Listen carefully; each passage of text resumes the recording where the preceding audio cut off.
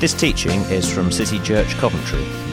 You can find us online at www.citychurchcoventry.org.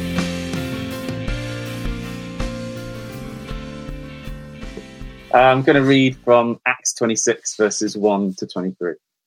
Then Agrippa said to Paul, "You have permission to speak for yourself." So Paul motioned with his hand and began his defense. "King Agrippa, I consider myself fortunate to stand before you today as I make my defense against all the accusations of the Jews, and especially so because you are well acquainted with all the Jewish customs and controversies.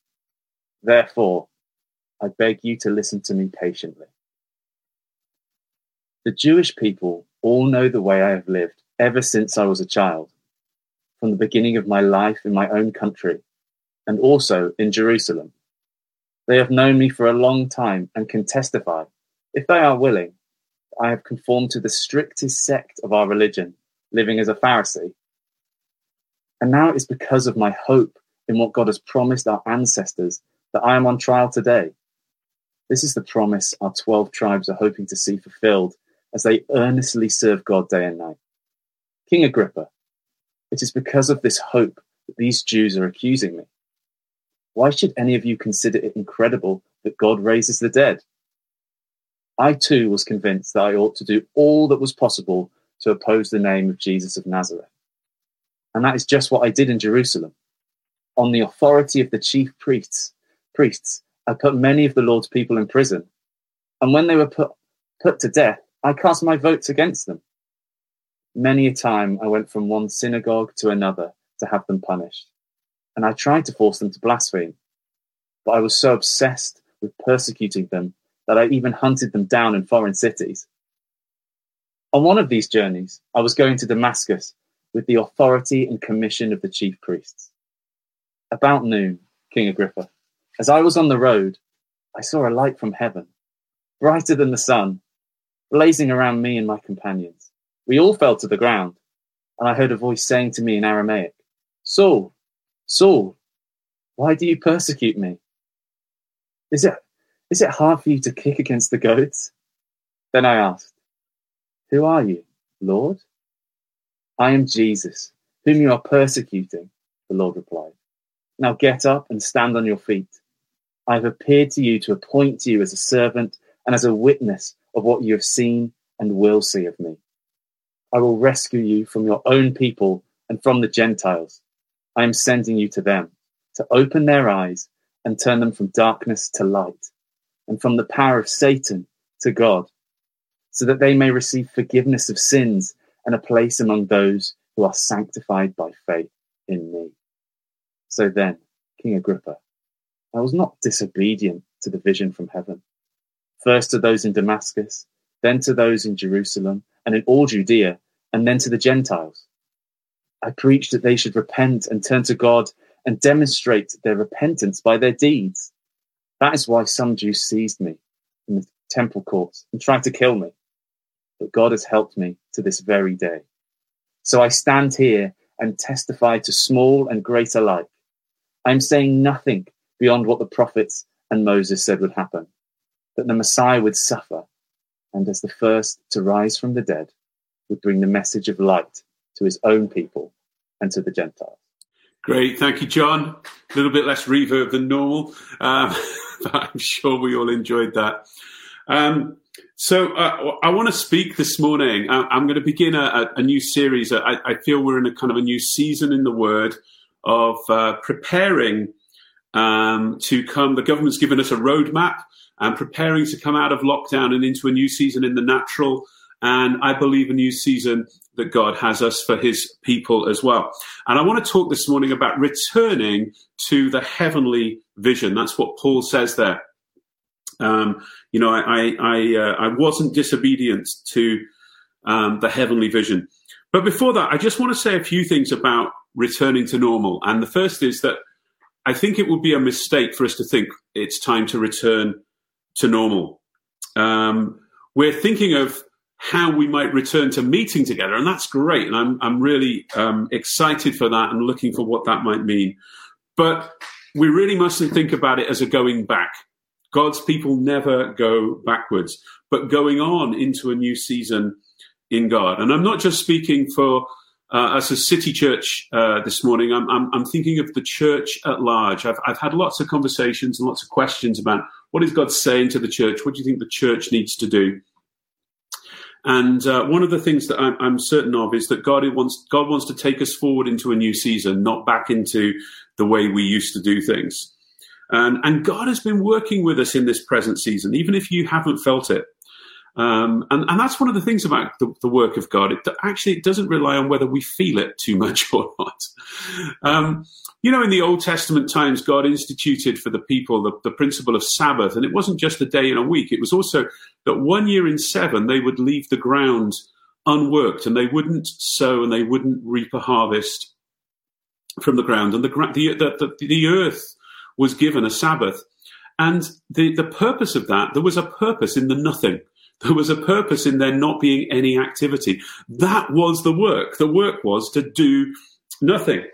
And I know that actually, naturally speaking, that for many people, it's been a different year, but it hasn't been a year of doing nothing. In fact, some people, it's been the hardest working year of your life. Those involved in frontline, in healthcare, in education, and all kinds of things we didn't realize were frontline workers until this pandemic came, like those involved in logistics and supermarket workers, and all the things that we've had to readjust our understanding of the priorities of the roles that different people play in society. And I want to honor those that have done that, those that have stepped into new roles this year, been responded to the call of what was needed, those who've adjusted maybe gone from one area of healthcare into another, much more frontline and much more demanding. And just to really honor those that have done that, honor those among the church who've done that, those who've stepped into new roles like becoming part of the testing system. I was just hearing in the Zoom this morning where someone said that's what they've been doing this week. And it's been a challenging week. I don't want to suggest that it's been a year where we've done nothing. But there are some areas we think, well, I don't think I've done very much in that area. That maybe in the area of church life, the fact that we've been unable to meet as normal, we think, well, it's almost like nothing much has been happening. But God has a purpose, and God is working in that. And if we can see that, and if we can accept that, say, God, He foresaw this, He knew what was coming, He'd planned for us, He'd provided for us, and we trust that He has been at work, whether or not I feel it. And I also believe that the experience of the last year has been a work of preparation that God is doing in us. The whole of our life is a work of preparation, a work of sanctification, of transformation. And if you feel that you've been under pressure this year, if you feel like the heat's been turned up, well, Proverbs talks about the crucible that is there to purify silver. That there's a purification that comes through the challenge, that comes through the pressure, that comes through the suffering.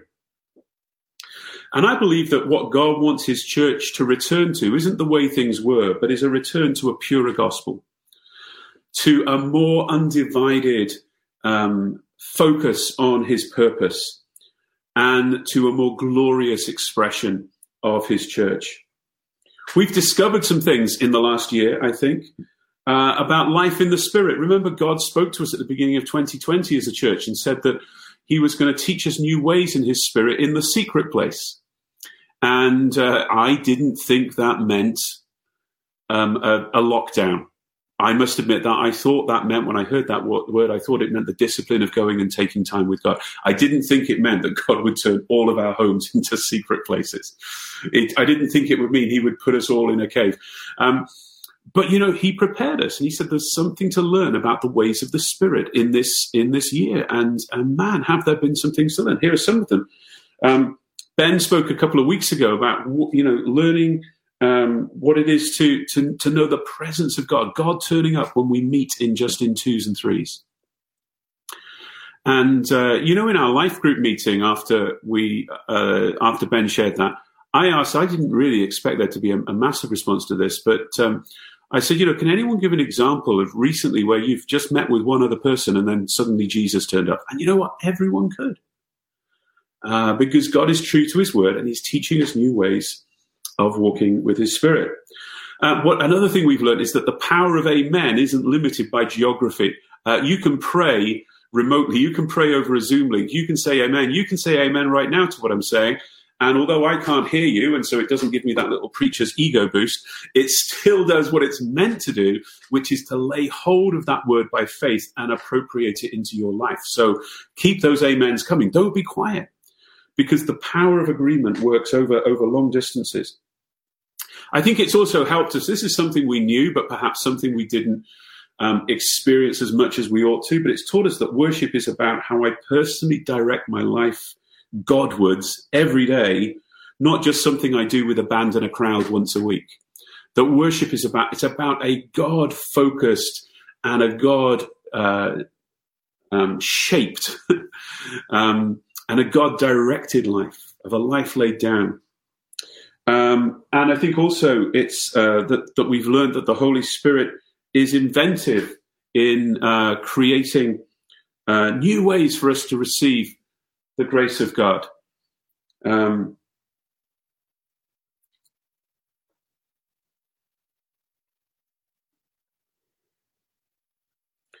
me read you a scripture from Malachi, chapter 3, verses 2 to 4. It says, "Who can endure the day of his coming? And who can stand when he appears?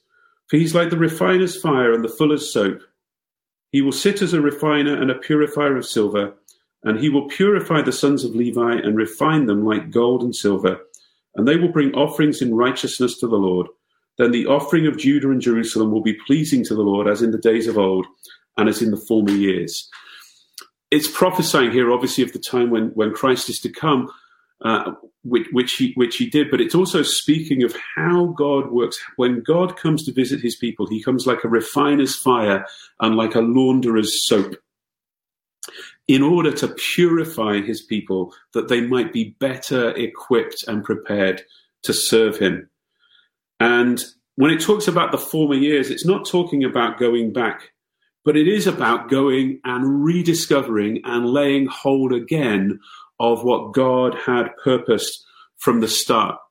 And that's what strikes me about this story of Paul here. This is the third time, Acts 26 is the third time that the story of Paul's conversion on the road to Damascus is recounted. We get it in the kind of historical context, and then we get Paul retelling it twice. And we're all familiar with that story.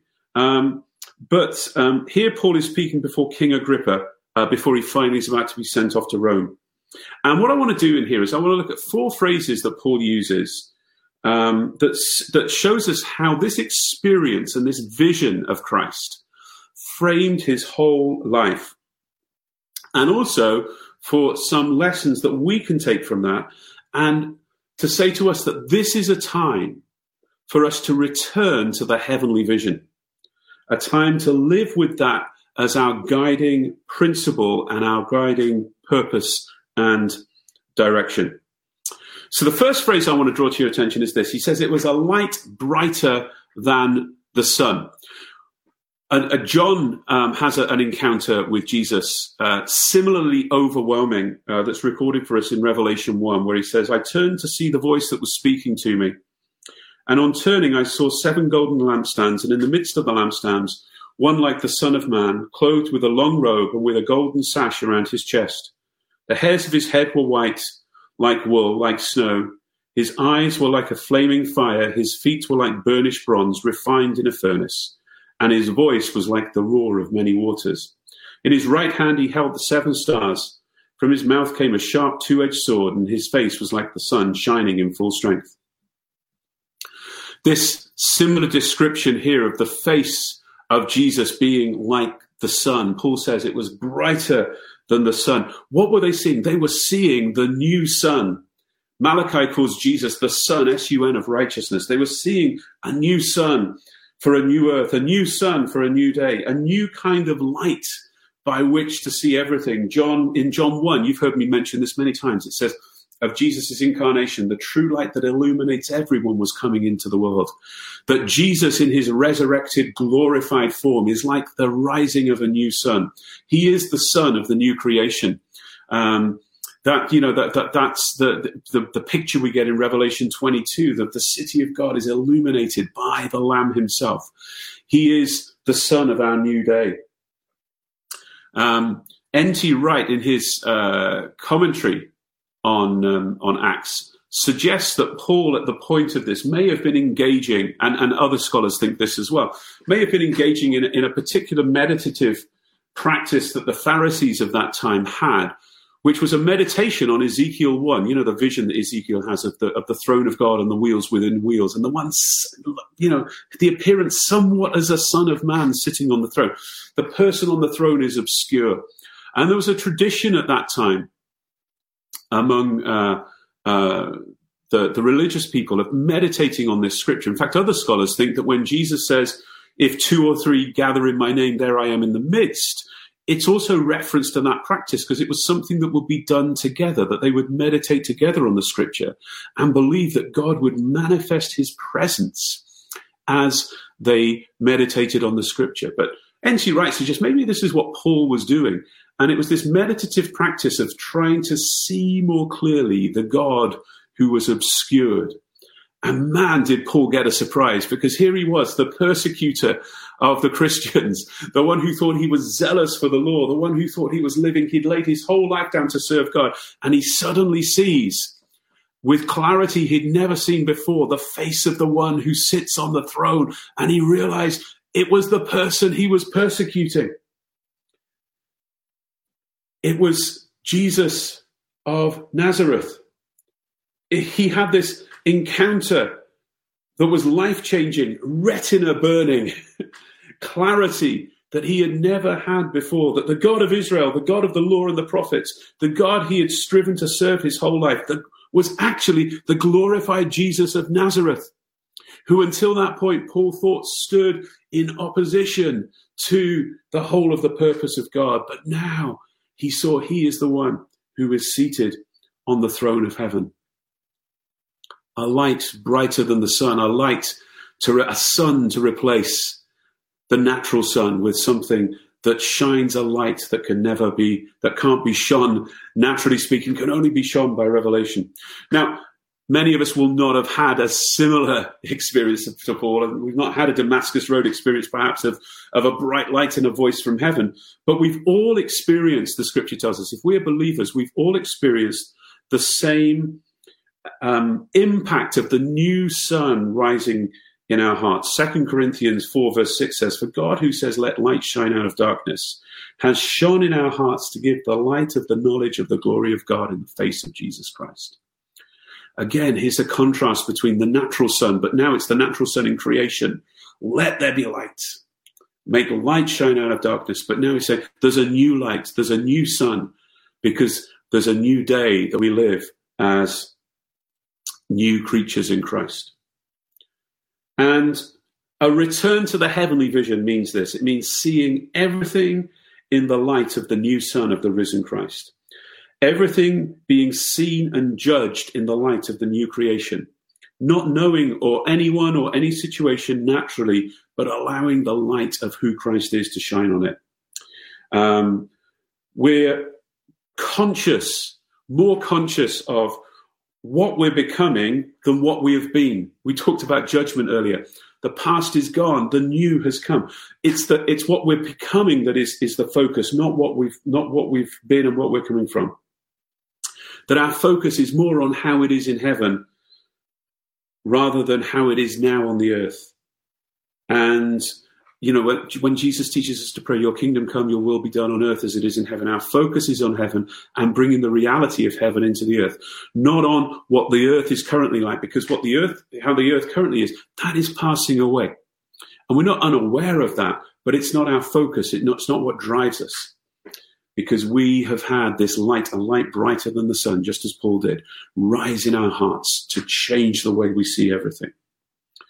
The next verse or phrase that Paul uses is that I want to draw our attention to is this one. Why are you persecuting me? Why are you persecuting me? Having had this revelation of who God is, that Jesus, the Lord Jesus Christ, he is the God of creation. He is the God of Scripture. He is the God of Israel. And then he says, why are you persecuting me? He says, well, who are you? Who are you?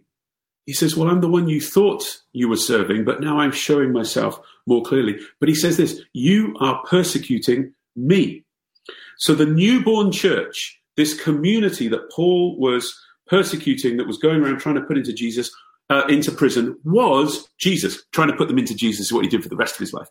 Putting them into prison was what he was doing up until then. He says, that's me. He's not just saying, well, they belong to me, or they're associated with me, or even that they are endorsed by me. He says they are me. And this was not just a realization for Paul in that moment, but it becomes a central plank of his gospel, doesn't it? And the message that he brings, that the church is the body of Christ. The church is the household or the family of God. The church is the bride, where the two are destined to become one. That the church and Jesus, whilst they are not the same thing, they are inseparable. God has united. We have become united with Christ. It's a union and a work of the Spirit. And there are implications of that for us. Not just that we're on the right side, not just that we belong to God, but in the purpose that he has for us in the world. So having become united with Christ, the church is what Jesus looks like in the world. And just like Jesus says when the people say to him, show us the Father and we'll believe, he says, if you've seen me, you've seen the Father. As the church, people might say, well, we want to, show us Jesus. And we say, well, here he is. Not just in me personally, but here he is in his community. The church is here to show the world what Jesus looks like. The church is here is how Jesus is present in the world. He is present in the world by his Spirit, but not by his Spirit just kind of randomly and nebulously out in the world. His Spirit with us. I will not leave you alone. I will send you another comforter. The Spirit with us is the guarantee of Jesus' presence in the world. And the church is also how Jesus works in the world. And I think as Christians, prayer is a wonderful thing, but we must never use prayer as an excuse to try to get God to do what the Holy Spirit has already equipped us to do. Okay, prayer is not an alternative to doing it. The Spirit of the Lord is upon me, said Jesus, because he's anointed me too. Okay, the church is here to do the works of Jesus in the world. That is how Jesus works in the world. And so a return to the heavenly vision is embracing our Christ-likeness. In our inner life and our conduct, 1 Peter 1:16 says, you shall be holy, for I am holy. And I love the way that, we've not got time to look there now, but you might want to have a look there yourself. 1 Peter 1:16, particularly in the light of some of the things that God's been impressing on us by his Spirit through the morning about judgment and standing righteous before God. That the command, be holy as I am holy, is completely unattainable. It is impossible. Jesus says, unless your righteousness surpasses that of the Pharisees, you have no part in me. You cannot see the kingdom of God. Impossible.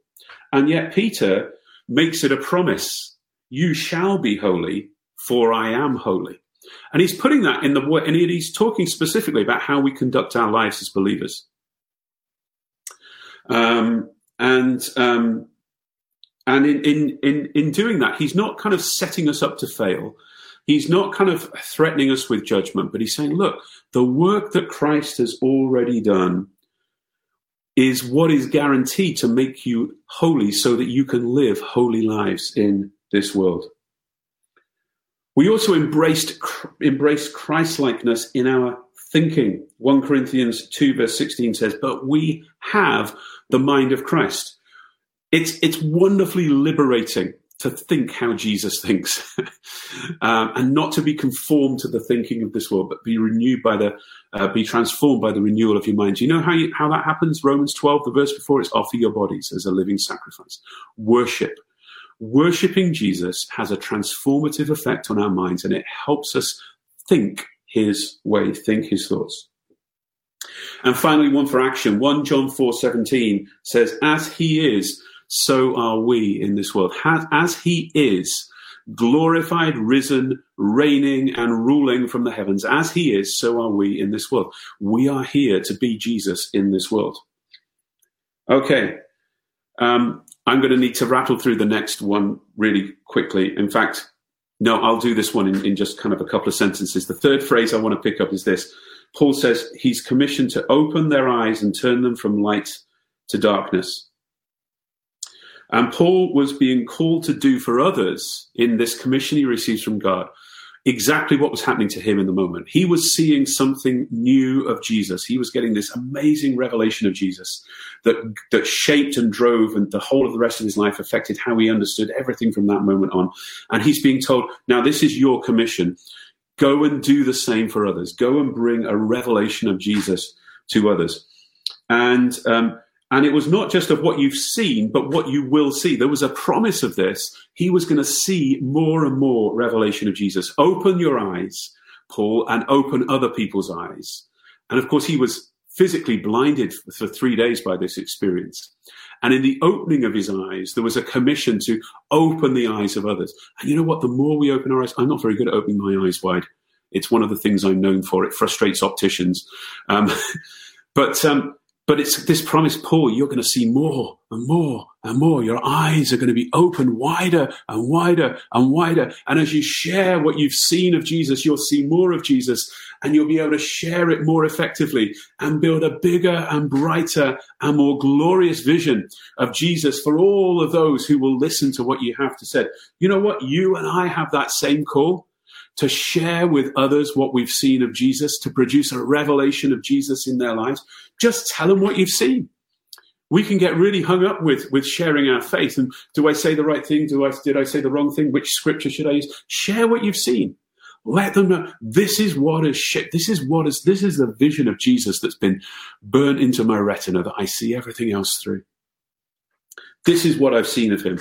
This is what I know of him. A return to the heavenly vision means showing others what you've seen of Jesus and walking with Jesus in expectation that he will always show you more. That was what Paul was promised. You're going to see more and more. And for us, that we have that expectation, I'm going to see something fresh of Jesus today. And the first thing I want to do with it is share it with someone else. Okay, the final phrase I want to pick up here. Paul says, I was not disobedient to the heavenly vision. And I've been reading recently, but by the way, Paul is speaking here 30 years later. And he's saying, I've lived my whole life in obedience, not just to the words, but to the vision. Not just to the command I've received, but the vision I saw of Jesus in all his glory. That was so bright and so glorious, it transformed the way I saw everything. I've lived my whole life in obedience to that vision. I was reading in 1 Chronicles recently, and at the end of David's life, David wants to build the temple. And of course, the prophet Nathan, first of all, says yes, and then comes back and says, no, actually, you mustn't because you've been a man of war. But Solomon can build the temple. And David makes preparation. And as I was reading this, I started to be troubled by some of the things I read in the Bible. The Bible can trouble you. That's okay. And I think we also need to realize that just because the Bible says it, it doesn't necessarily mean it's it's exactly what God wanted. It's what God wants the Bible to say, but it's not necessarily conveying the true heart of God.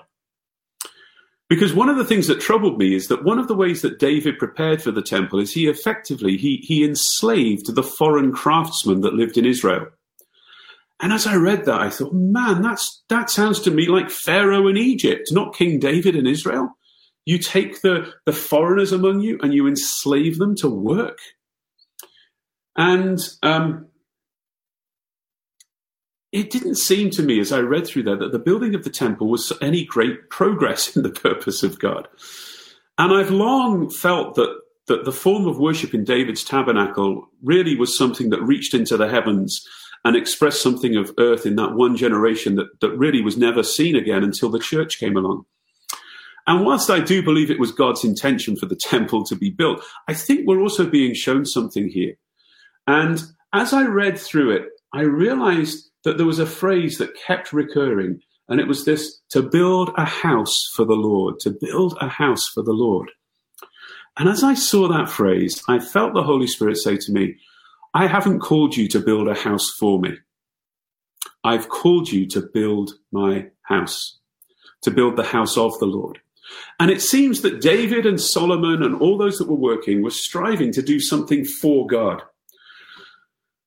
And like I said, it's difficult to see how, although this was probably certainly the most glorious and spectacular building that had ever been built in Israel. And you've probably heard me talk about that before and how that displays the glory of God and the purpose of God. And I still 100% believe that. But also, it instigated a new era of restriction. Until that point, in the Tabernacle of David, all had been able to come. Anyone could come and gather around. There was singing day and night, 24/7. The prophets and the priests and the leaders of the army were all intermingling together. And now in the temple, it looks fantastic, but it's restrictive. The ark is placed there and it never moves again until it gets stolen, or whatever happens to it, however it gets removed. But Walter Brueggemann, who you've heard me talk about, he talks about the time of Solomon being the time when God got domesticated by Israel, where now God could be God on their terms. He could be God in their temple. And if the other nations wanted, well, they can come and look to the temple to pray to God. But it seems like it was a restriction. Now, one of the things about reading the Bible is that we can catch those different layers and those different levels of things, and we can draw truth from things. But we can also, and for example, that the glory of God displayed in the temple. But we can also see that in some ways there is something here that perhaps misses the heart of God, that was better expressed in that other time. Why am I saying that in the context of this? It's for this reason. Paul saw something. He saw the most glorious thing that exists in the universe. He saw the risen Christ enthroned in the heavens. And you might think that if you were going to build something to represent that, you would want to build something spectacular. You would want to build something that outwardly looked glorious, looked magnificent, looked impressive. But that's not what he did at all. His obedience to the heavenly vision, 30 years on from the Damascus Road experience, there was not a single Christian building that had been built. There was no global organization. The financial arrangements of the early church would have given the Charity Commission a heart attack. Paul says, just put a little bit in the box each week, and then we'll find a couple of guys who can, travel on some kind of commercial ship across the Mediterranean and deliver it where it needs to go. The audit trail was a nightmare. There was nothing about how they were doing church and what the church looked like in that time that outwardly looked particularly glorious. No, Paul's legacy, being 30 years of faithfulness and obedience to the heavenly vision, meant this. It meant people, mostly scruffy, everyday people, small communities, often persecuted, often misunderstood, often despised, meeting mostly in homes, but people who had and received this same life-changing vision. That was the great gift that God gave to Paul, the ability to replicate and communicate and impart and reveal a heavenly vision of the glorified, enthroned Jesus of Nazareth. And one of the things I want us to take from this season, one of the things I believe the Church of Jesus Christ needs to take from this season, is to just ask ourselves this question: have we been trying to build a house for God, or are we giving ourselves to build the house of the Lord? Not a house for the Lord, not our design, not our understanding, not our thought of how will this look most impressive? How can we do something that's going to make an impression on the world? But rather to say, no, we give up any right to make those decisions. We are just here to follow and be faithful to the heavenly vision. And if the legacy we leave is a bunch of odd-looking, scruffy, everyday people who gather in small communities, who feel most at home in homes, who are not in any way impressive outwardly, but have been captured and lived their lives with a burning vision of Jesus that means they can live and walk in step with the Holy Spirit and bring his glory into the earth through transformed lives, who can be as he is in the world, who can walk every day expecting to see more of him and to show more of his glory through our lives, not through our achievements, through our lives, then I think we will have achieved something. A return to the heavenly vision means a return to the priority of communities, of everyday people living by a revelation of Jesus Christ and who are eager to share what they've seen with anyone they can. I believe that's success. That's being obedient to the heavenly vision, and that's the church that God desires.